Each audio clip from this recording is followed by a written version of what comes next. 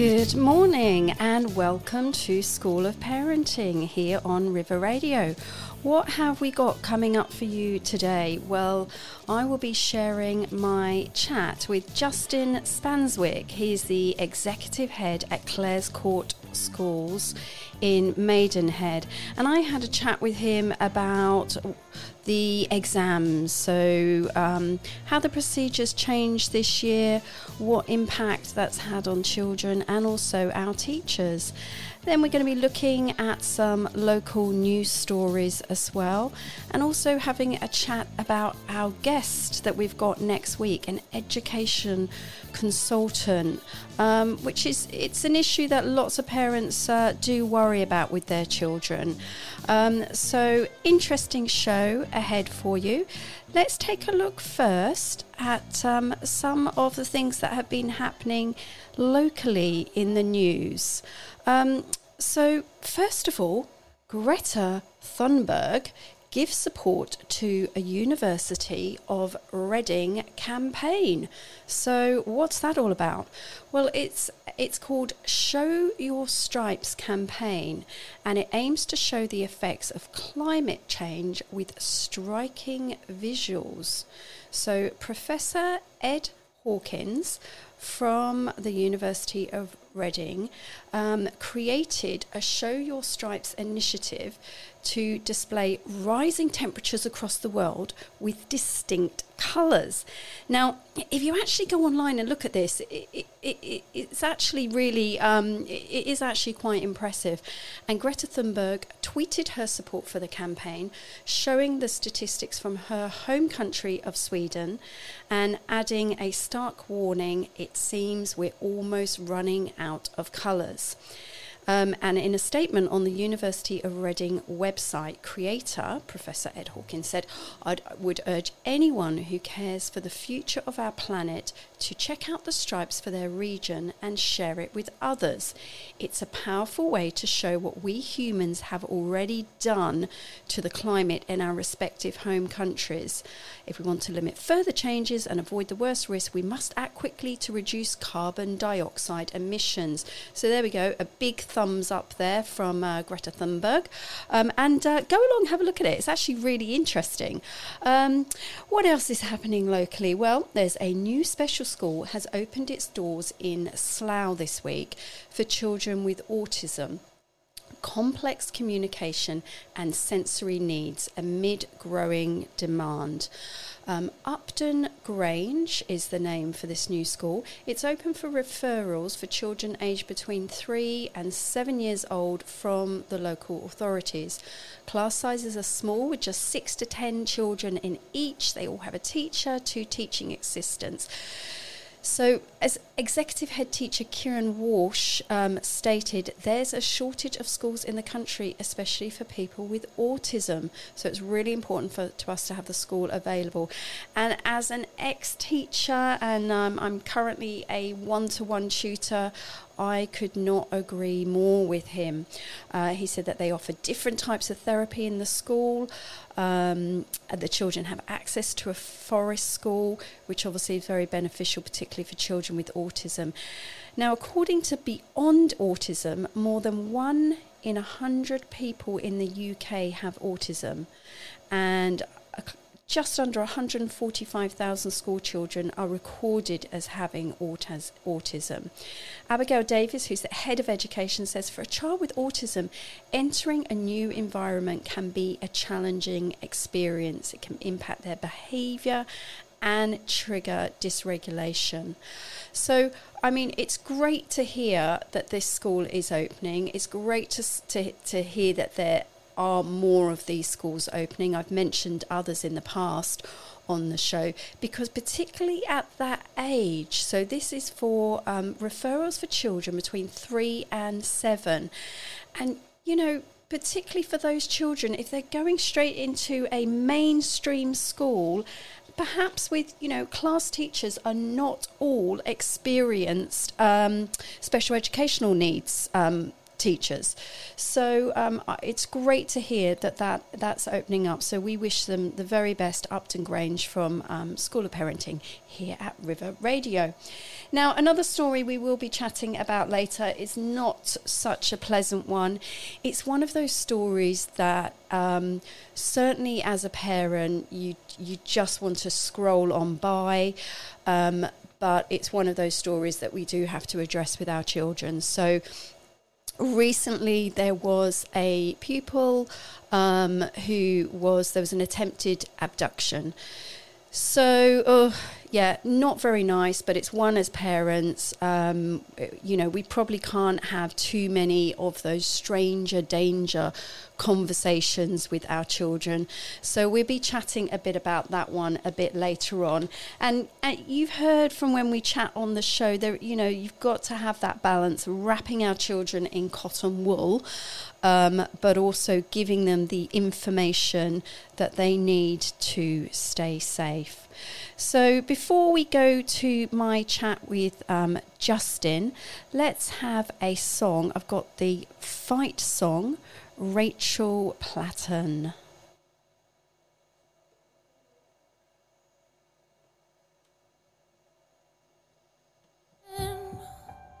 Sending big waves into motion, like how a single word can make a heart open. I might only have one match, but I can make an explosion. And all those things I didn't say were wrecking balls inside my brain. I will scream loud tonight. Can you hear my voice this time? This is my fight song. Take back my life song. Prove I'm alright song. My power's turned on. Starting right now. I'll be strong. I'll play my fight song. And I don't really care if nobody else believes, 'cause I've still got a lot of fight left in me. Losing friends and I'm chasing sleep. Everybody's worried about me. In too deep. Say I'm in too deep. And it's been 2 years, I miss my home, but there's a fire burning in my bones. Still believe, yeah, I still believe. And all those things I didn't say were wrecking balls inside my brain. I will scream loud tonight. Can you hear my voice this time? This is my fight song. Take back my life song. Prove I'm alright song. My power's turned on. Starting right now. I'll be strong. I'll play my fight song.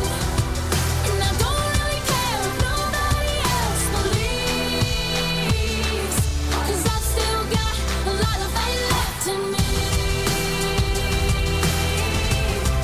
A lot of fight left in me.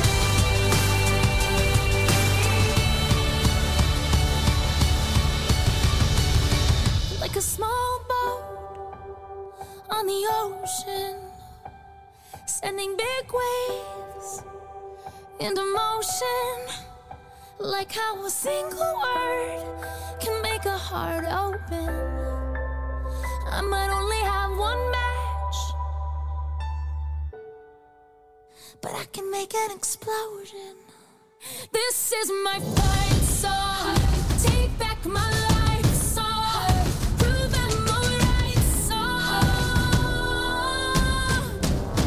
My power's turned on. Starting right now. I'll be strong. I'll play my fight song. And I don't really care if nobody else believes, 'cause I've still got a lot of fight left in me. Oh, I love that song. Right, so I was lucky enough to have a chat with Justin Spanswick, and Justin Spanswick is the executive head for Clare's Court Schools in Maidenhead. And obviously, like all of the schools out there across the Thames Valley, they've across the country. They've had to manage what they've done with their exams this year because of the pandemic. And I had a chat to him about that, but also about what it means, because obviously the process is still going on. All the information has had to be handed in, but all the process is going on. Obviously, results will come out in August. There is a procedure in place. So have a listen to really informative chat with Justin. What has the procedure been for this year's GCSE and A-level exams for those that don't have children directly involved? So essentially what schools have had to do is what we call tags. So it's teacher assessed grades. So rather than actually sitting the examination assessments that they would normally do, schools have been required to gather evidence of the pupils' individual work for each subject, and to use that to make a judgment following some very set criteria by each examination board on whereabouts they would be. So obviously on your GCSE grades from 1 to 9, whereabouts that would sit should they take the actual examination.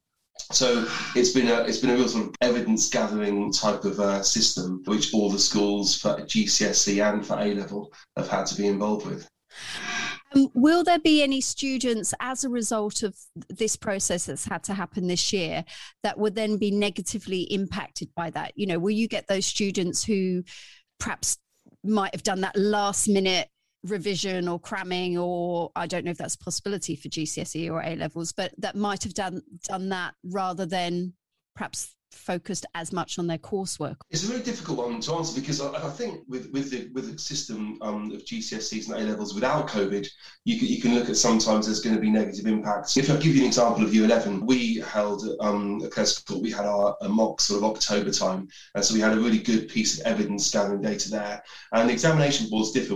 We have sort of 5 examination boards we work with for GCSE and A level for different subjects. And they require a certain amount of pieces of work. So they might require 5 pieces of work that are done under controlled conditions at school, and whereby, if they're using past papers or specific questions, it's going to allow the staff members who know the children really well to make a valued judgment on where they think they are.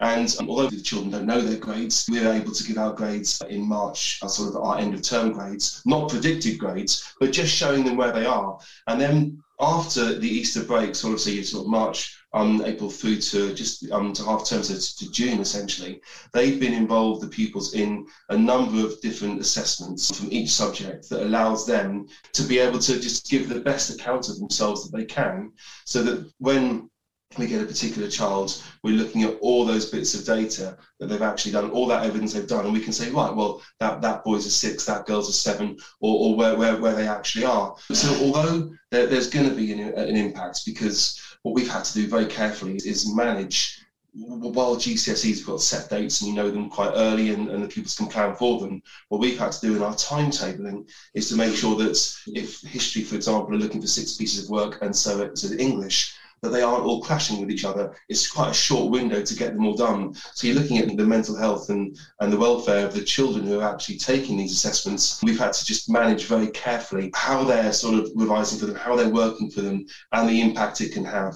So, I mean, there's going to be an element sometimes. Some pupils do better in assessments, examinations, in those high-pressure situations. Many don't. I think the key is, and for parents, is to trust the teachers in all the schools, because they know the children well. And there's a very, very stringent set of criteria that the examination boards are asking schools. For example, if one of our subjects, we have to make sure that we assess those children, they're moderated. The teachers need training in the moderation to make sure they understand the criteria of what they're looking at. So we have essentially about 100 students we're moderating in that work. And then we have to go back to our previous history as a school in those grades. What scores were we gaining in 2017, 2018, 2019, so that we can make sure the curve of our progress and achievements is very much in line with that. So if for example, maths, we were getting all 5s in 2018, and all of a sudden we were getting all 9s now, that wouldn't quite be right. And that's for the schools where they can show their accountability, and what we're trying to be is as transparent as possible. So has there been a lot of extra work then put on the teachers because of this? Is it? Yes. a massive amounts. They've had to, just speaking with some of the deputy heads of academic at the senior boys, senior girls sites, and speaking to many on other schools as well. It's just been a bit of a nightmare getting the tags done, getting the evidence there. Had to be in by the 18th of June, and as soon as that went in, the examination boards come back to the school and say thank you very much for that. We'd now like to see evidence of, and they'll name certain pupils and they'll name certain subjects, and that's what we have to send off for them. So physical pieces of work for subjects like arts and media and music, they've had to digitalise everything that they've got. They've had to be the photographs taken of what they've done, so that actually the assessors at the exam boards can see that. But it's actually just, I think, also moving away from the curriculum they've been working on to have to provide this evidence. It's them just managing their own workload, which is huge for the teachers, and also managing the impact it's having on the students and making sure they're getting the best out of them. That's really been key. If the students had those exams earlier, so that like their mock exams, and then they were given an indication of how well they had done, you said about March, theoretically then there shouldn't be any surprises when their grades come in, really. They should get what they expect. That's yes, and the schools are being really transparent with them, and obviously they're not allowed to let them know their grades, not allowed to let them know essentially the predicted grades, but they're letting them know almost what they've got in the bank, where they are at the moment, and that's essentially, so you can see that if you're a 6 or you're a 7, and then you can say, right, well, maybe if I work towards those evidence assessments really hard, I could maybe move that up a grade. If I don't, it might go down a grade. But they have an understanding, which they would do anyway, really going into an exam, of where they are. They'd have been prepped and trained to make sure that they can get the best result. But it's different. It's going to be negative, I think, in some respects. It could be positive for many others in other respects. And because of, if you look at the amount of appeals that have been going on over the last 10 years of GCSEs and A-levels, sometimes the examination boards, they have all that work to sort of cope with. I think as a school, we had far less appeals last year, for example, in our grades than we did the years before. Okay. So if a student does want to appeal their grade, what's the procedure for that?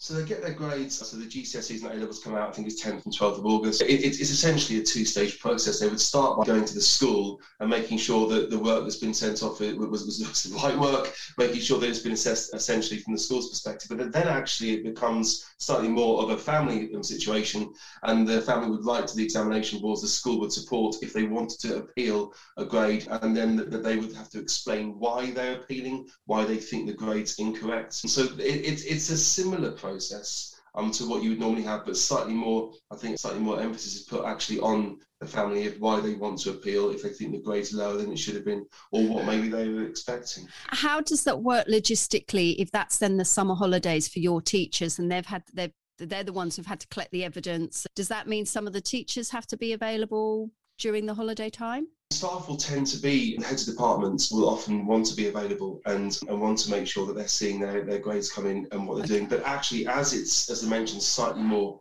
independent now, the appeal process, it will be a case of the parents making a decision. And as we're being as transparent as we can be without actually obviously saying what the children are getting, because you're not allowed to do that, so then I'd like to think that we wouldn't be having all those appeals. We wouldn't have that to contend with.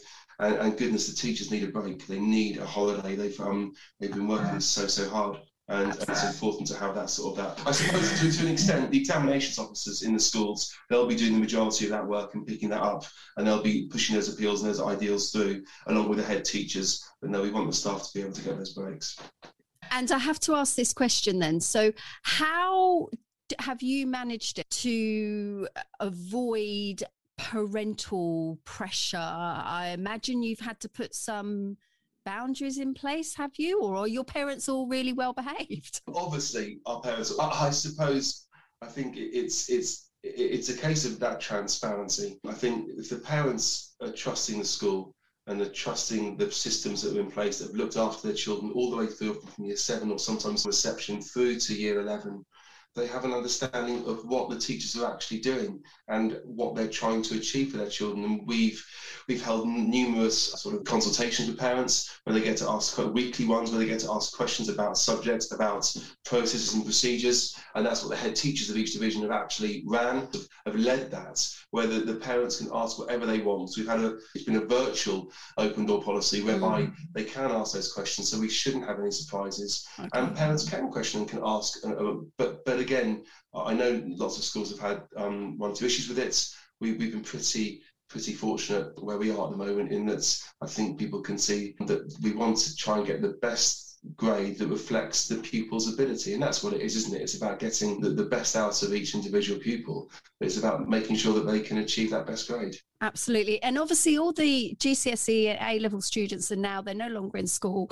They've all finished. Do you think there was just too much of all that assessment going on in such a short period of time? We've actually got our year 11s and 13s still in school, many of them, because of the fact they had such a rigorous program to go through. We've been offering the weekly leadership courses, doing play worker courses to get for careers and just to support them. So we're still very much in touch with so many of them. It's not been easy, I think is the way to say it. I think they've had an awful lot to put up with. They've had an awful lot of assessments to do.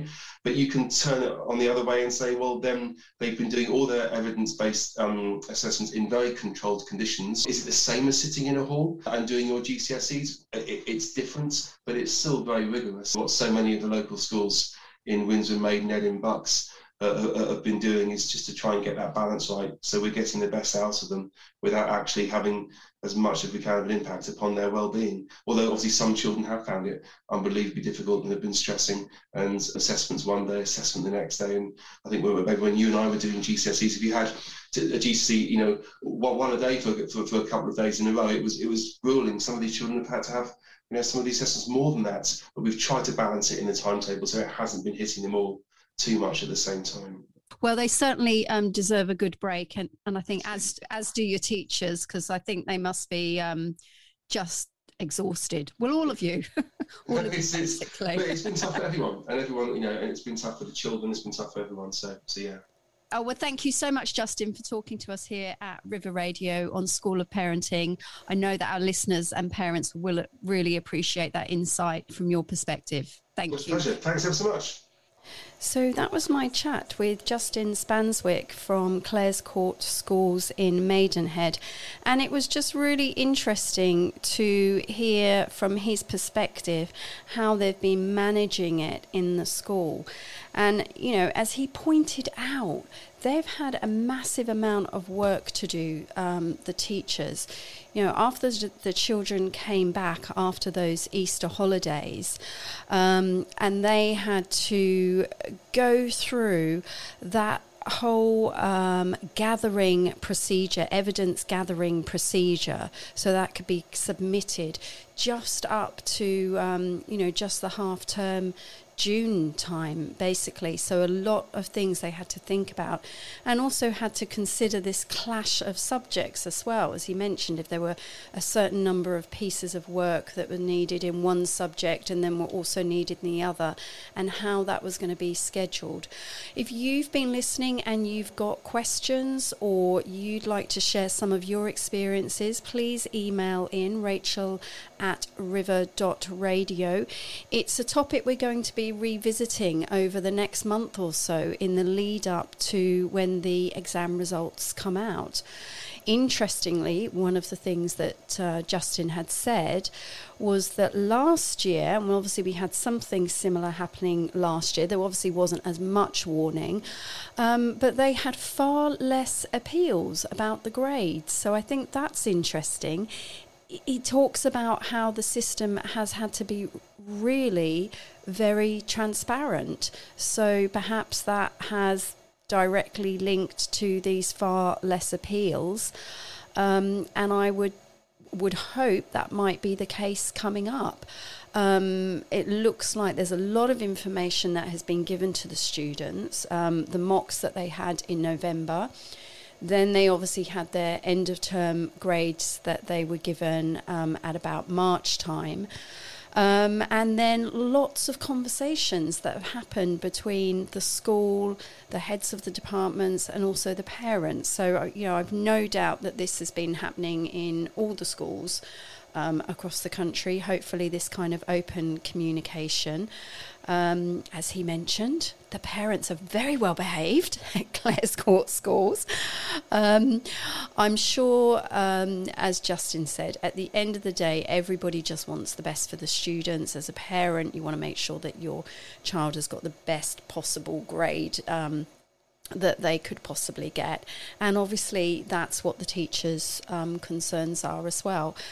I know as an ex-teacher, now I never worked in the secondary system, but I worked in the primary schools, and you'll have parents who will want to push you on knowing some information. Perhaps the situation has protected, should I use that word, protected our teachers a little bit. Everything's kind of been online, it's been done in groups, it's probably been, organised through forums and that kind of thing. Otherwise I think, gosh, it would be tricky, wouldn't it, as a teacher, to having to be really careful to not give a predictive grade, yet at the same time you've got to be having a conversation with your students about how they've done in their mocks, how they did it with their end of term, and obviously they've got a grade for that. And then also, are they possibly, if they put a bit of extra work in, they could go up a grade. If they maybe didn't do so much, they go down a grade. But not having to do all of this without getting anywhere near the conversation about predictive grades, because the teachers aren't allowed to. So I, for one, and having been a teacher, I do not envy these teachers at all. And I really hope they all get to have a great rest and a break over the summer period. Obviously, as Justin mentioned in our chat there is a procedure in place for appeals. And for parents who are wanting to find out a bit more about that procedure, I would recommend the Department for Education. They have a media blog site that you can go on to. Just put that into Google. And actually it brings up all very current, very trending questions and discussions are on there. So have a look through there, and you'll find information on there of the appeals process. But as Justin mentioned, your first port of call would obviously be with the school. And it sounds to me that with this whole transparent system that they've had to have in place, and this collecting of evidence, that hopefully there won't be too many of those. And as we mentioned as well, it has been difficult for some students. Some students would have adapted well to this. We've had on previously Claire Cogan, who specialises in teens' mental health. And, she talks to a lot of students who have struggled because it has been a lot of intense assessment in a short period of time. So, let us know, email in what your experiences have been with your children. Hopefully they're all enjoying a lovely break at the moment anyway, and they're not getting too stressed out about results that are coming out. So I'm sure hopefully they've all done their very best. But thank you so much to Justin Spanswick from Clares Court Schools in Maidenhead, because I know it is a really busy time at the moment for schools. Schools are trying to do lots of end of term things. For example, Sports Day. And actually the Department of Education has put out some information about Sports Day. Probably by this stage you'll know, is your child's Sports Day going ahead? Perhaps it's going ahead, but are you able to watch? I've had lots of feedback in from parents out there. So some of you schools,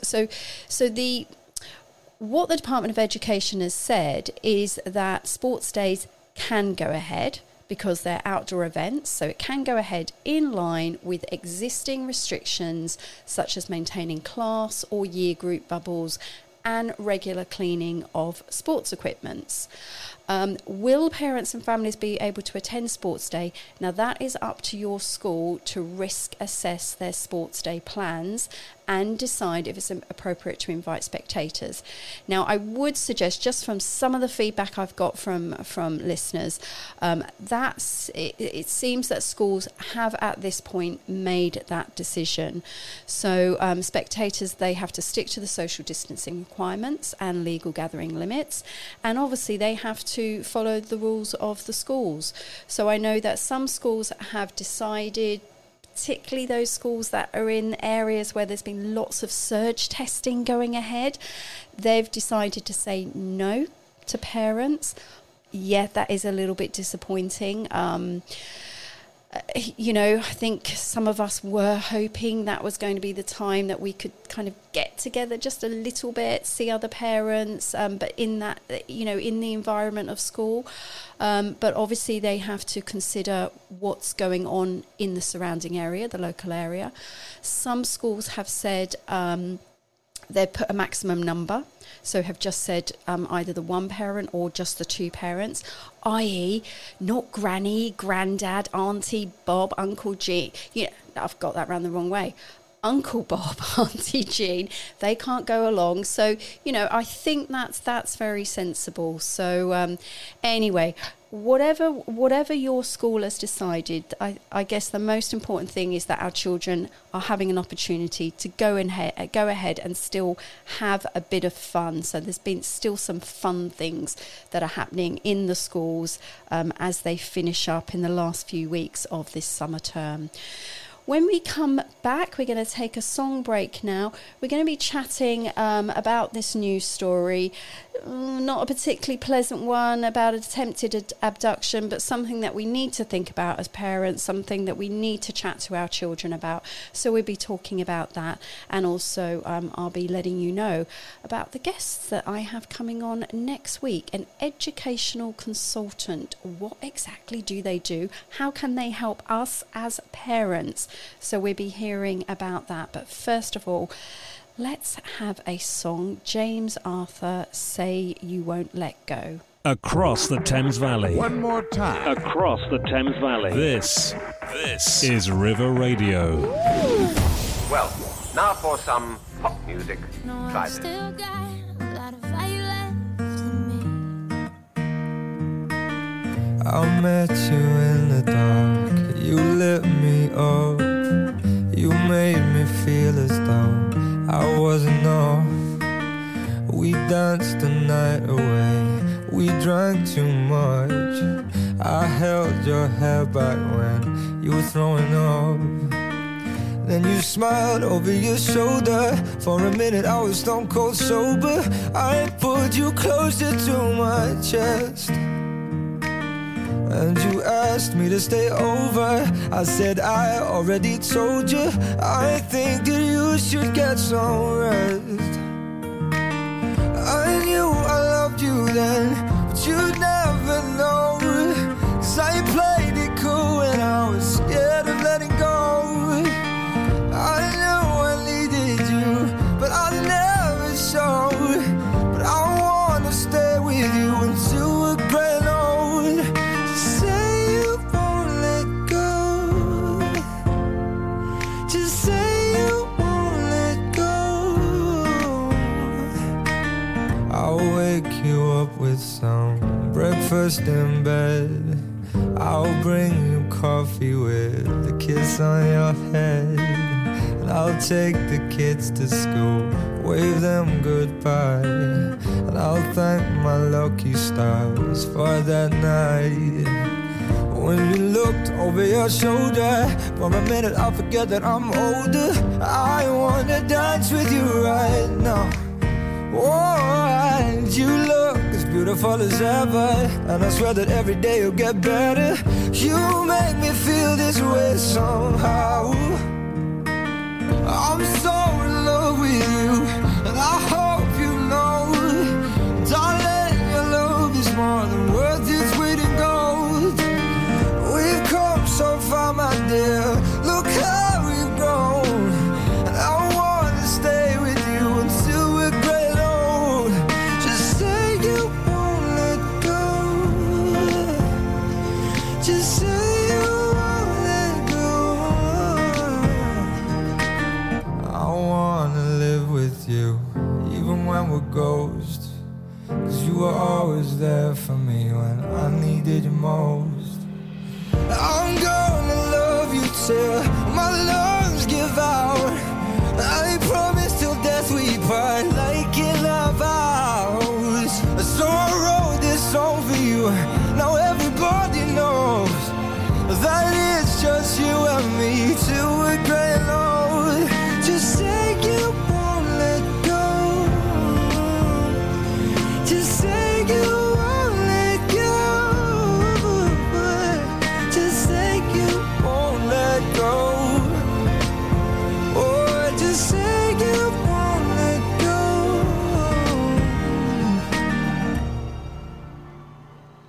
Welcome back to School of Parenting with myself, Rachel. And we've had a chat this morning with Justin Spanswick from Clare's Court Schools. Thank you again to Justin for giving up his time. It's a really busy time of year for the schools. They're organising their sports days. They've got to still be on top of all the COVID stuff because our secondary school children are still meant to be doing those lateral flow tests. Are your children still doing those? It's something we're trying to stay on top of in our house. So even though there's no masks anymore at school, it's something that we are still trying to stay on top of, making sure that those tests are being done. I did hear from a school who was saying they've actually, even though masks are no longer have to be enforced, the mask wearing in secondary schools, that they are still actually doing that across the common areas of the school. So I guess that's another example of where it's just down to the individual schools to do their own risk assessment and decide what's best for their students, because obviously there have been some cases where year groups have had to go out and isolate. So anyway, hopefully that's not been the case in your children's school.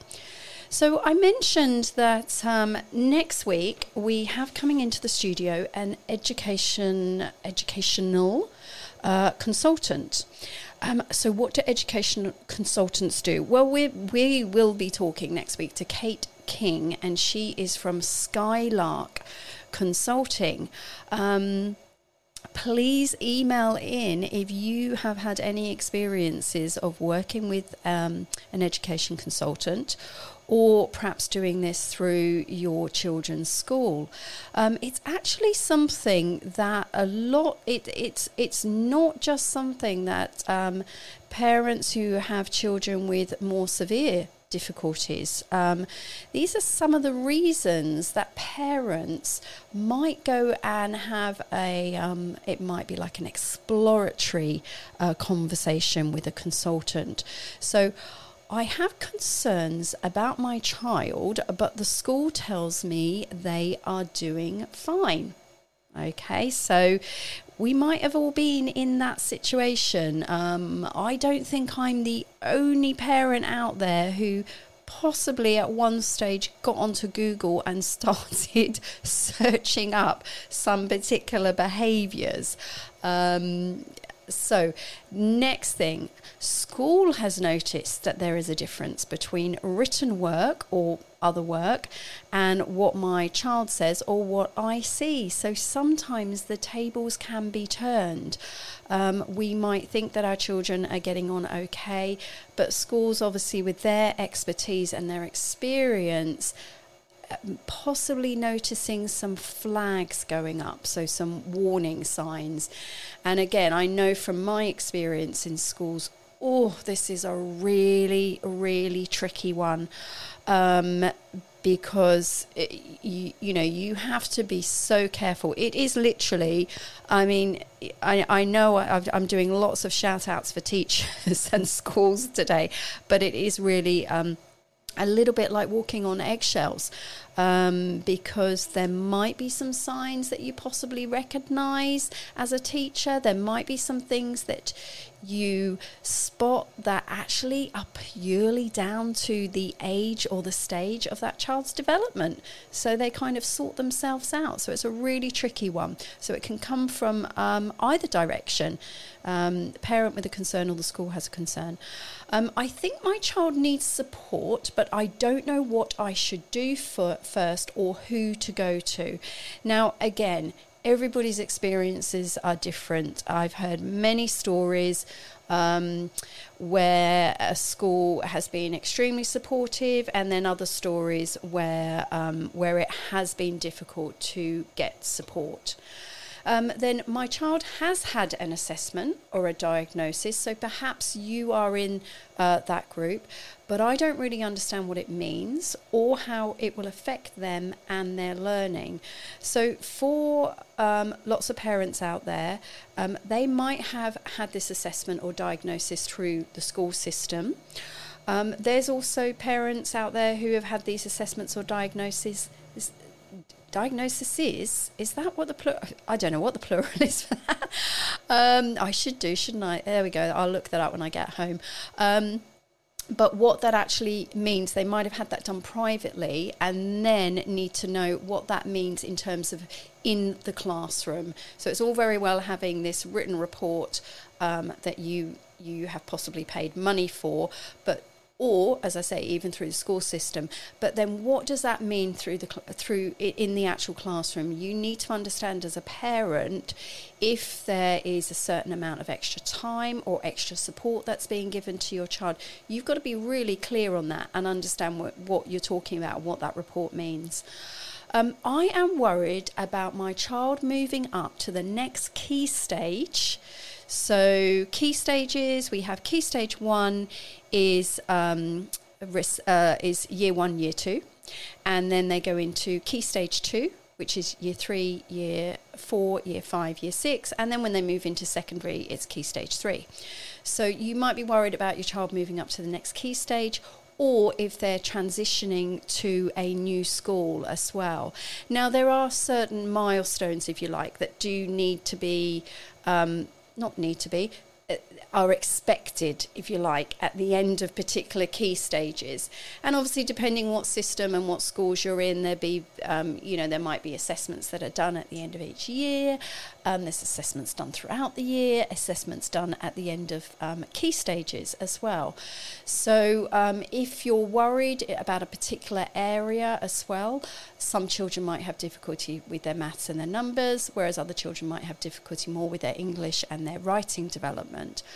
And then last one that I have here, I have one child with difficulties, and I can see some similarities and difficulties in my other child. So should I be concerned?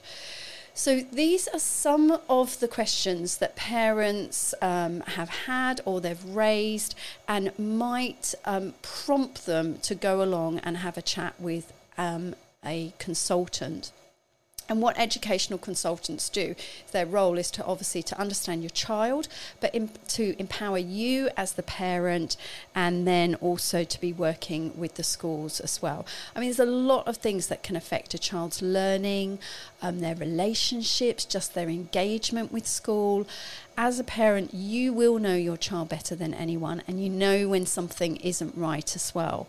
So, a consultant is someone that you can have a chat with, and they can actually help with practical strategies and guidance where, possibly that's not available through your school system. So we're going to be chatting to Kate King from Skylark Consulting next week. Please do email in your questions. So if you've got questions, if you've got concerns, email in to rachel@river.radio with your questions for Kate, and we will try and address those and answer any questions that you might have. Right, so I mentioned earlier one of the stories that caught my eye as I was going through the local news is one of those stories as parents. Quite honestly, I don't even want. You don't want to read it. You have to read it. Fortunately, the girl who was involved in the attempted abduction is safe. The abduction did fail, but it's a reminder to us, isn't it, of this stranger danger. So it was a school in Slough. an all-girls school in Slough, was a victim of an attempted abduction, and the head teacher has issued a warning to the parents. And I've no doubt that this same warning is probably generally things like this then get circulated amongst all of the schools. So it's a school for girls aged 11 to 18. And the letter which came from the principal just detailed that the pupil was approached by 2 Eastern European men in a white van. The pupil refused to get into the van, and an attempt was made to grab the pupil. They failed, and the pupil is safe. The incident has been reported to the police. But the school sent out a list of important stranger danger rules for pupils to follow. And so the list reads: never go anywhere with a stranger, never accept gifts or sweets from a stranger, never get in a car with a stranger, never go off on your own without telling your parents or a trusted adult. Tell your child it's okay to break the rules if they are in danger. Now, I really like this one. Don't like having the conversation, obviously, but I do like this rule. I think it is a little bit different these days, because I know certainly when I grew up, it was very much you listen to all adults, and times have definitely changed. I think we definitely have a generation or generations of children who are actually a lot more assertive, and they won't necessarily accept what an adult says if it doesn't sit right with them. I mean, from being a primary school teacher, you'd get those children who are, I would always think to myself, well, there's a fine line, between being assertive and being arrogant. But I can tell you, in a situation like this, you want to make sure that your child understands it's absolutely okay to break the rules if they're in danger. So basically yelling, kicking, screaming, lying, anything, shouting at the top of the voice, anything. Let them know that they have permission to do that if they feel any way in danger. Give your child a code word or a sign that only you and your child and perhaps another parent knows. They can use it when they feel they're in danger but do not want other people to know. I guess there's a few situations actually that pop into my head there. So that's not something actually I've done, but actually I think, that's probably something I will chat to my children about, perhaps if they're in a bigger situation or a group situation and are feeling threatened. Tell your child to stay with their friends and not to go off on their own, for example, to the park. So let's have a look. We've had an email in from Sarah, who has a daughter. Now, obviously, these rules aren't just relevant to our daughters. They are relevant to our sons as well. We do want. My son is just a teenager and has started, going out independently and going with a friend or a couple of friends to the shop or to the park. So we have had these conversations. So you definitely, it's not just your daughters, it is your sons as well. But Sarah has emailed in. She says that she makes sure with her daughter walking to and from school, they are always with a friend.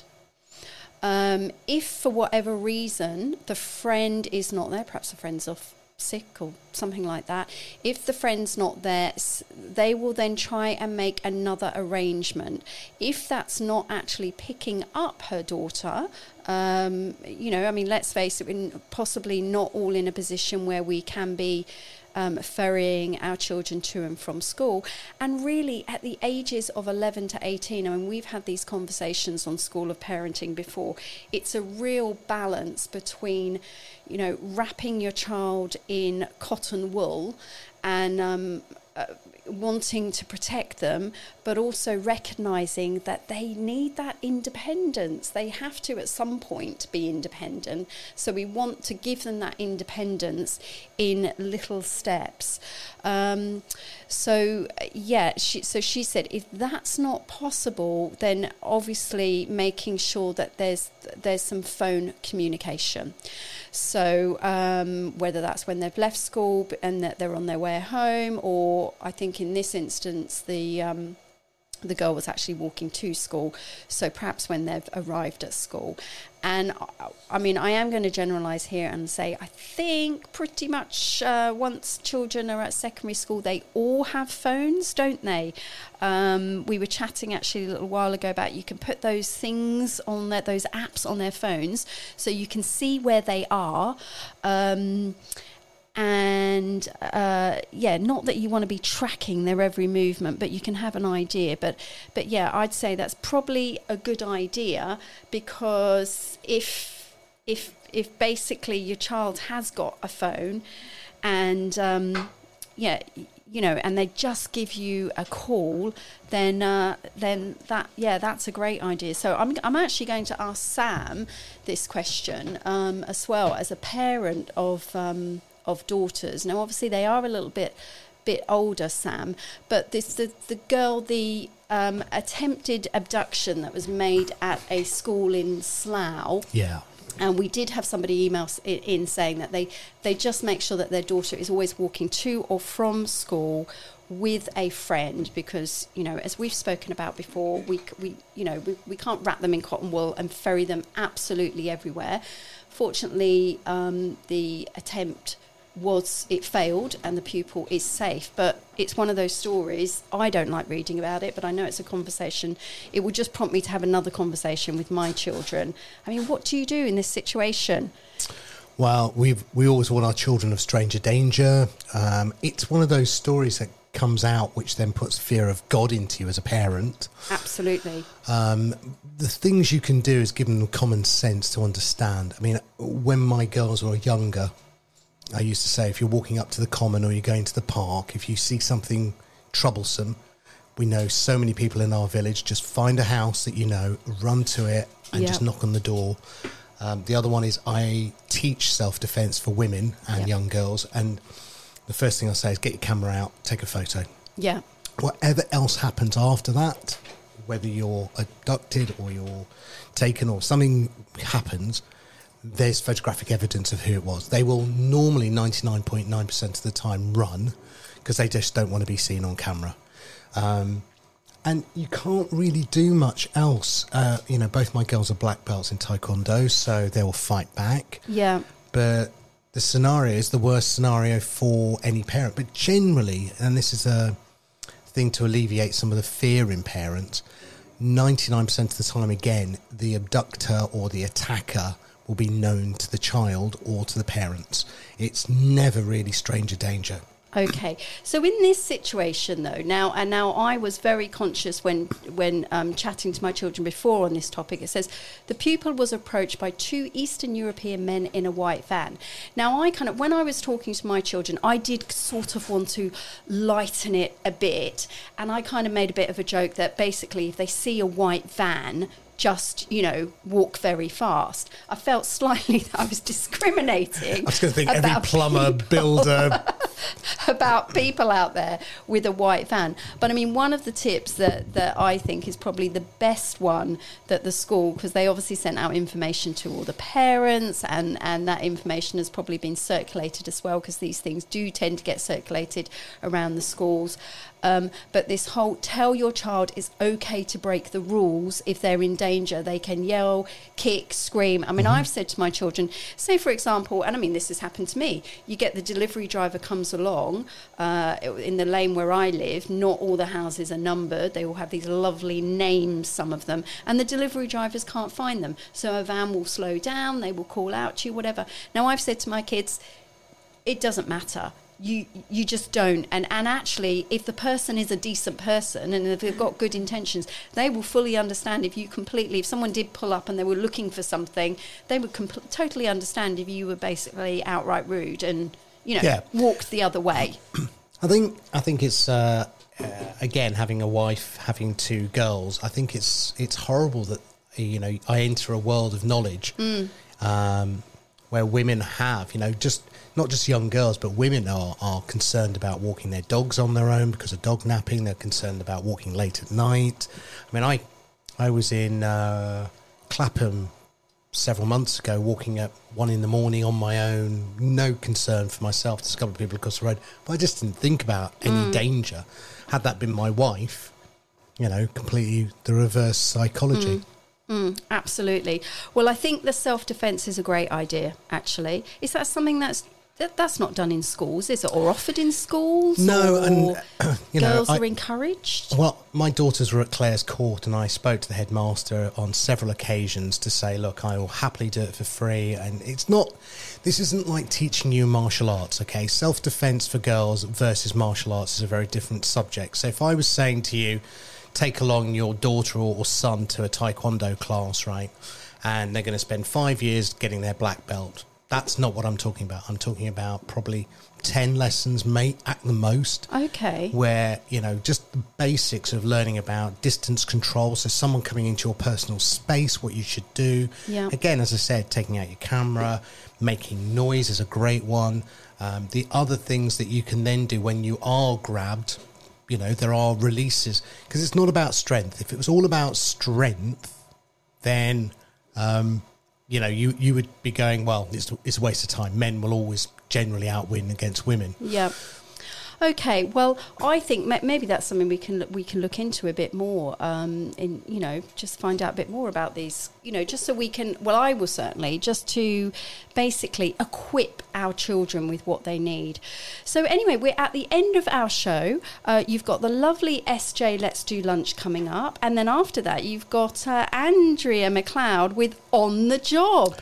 And where did she go this week? Where did she go? I might be back. That's all I'm going to say. So thank you for listening. I'm going to finish with Shallow, Lady Gaga and Bradley Cooper, one of my favourite songs and films.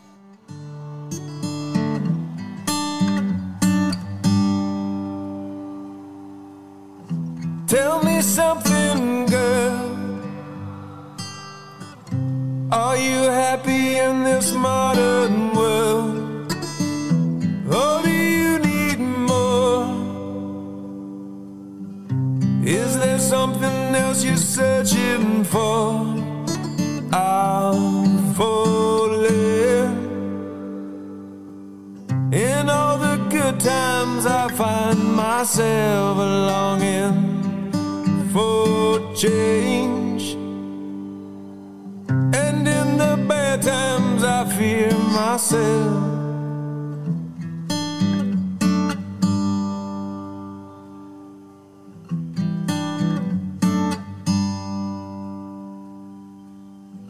Tell me something, boy. Aren't you tired trying to fill that void? Or do you need more? Ain't it hard keeping it so hardcore? I'm falling.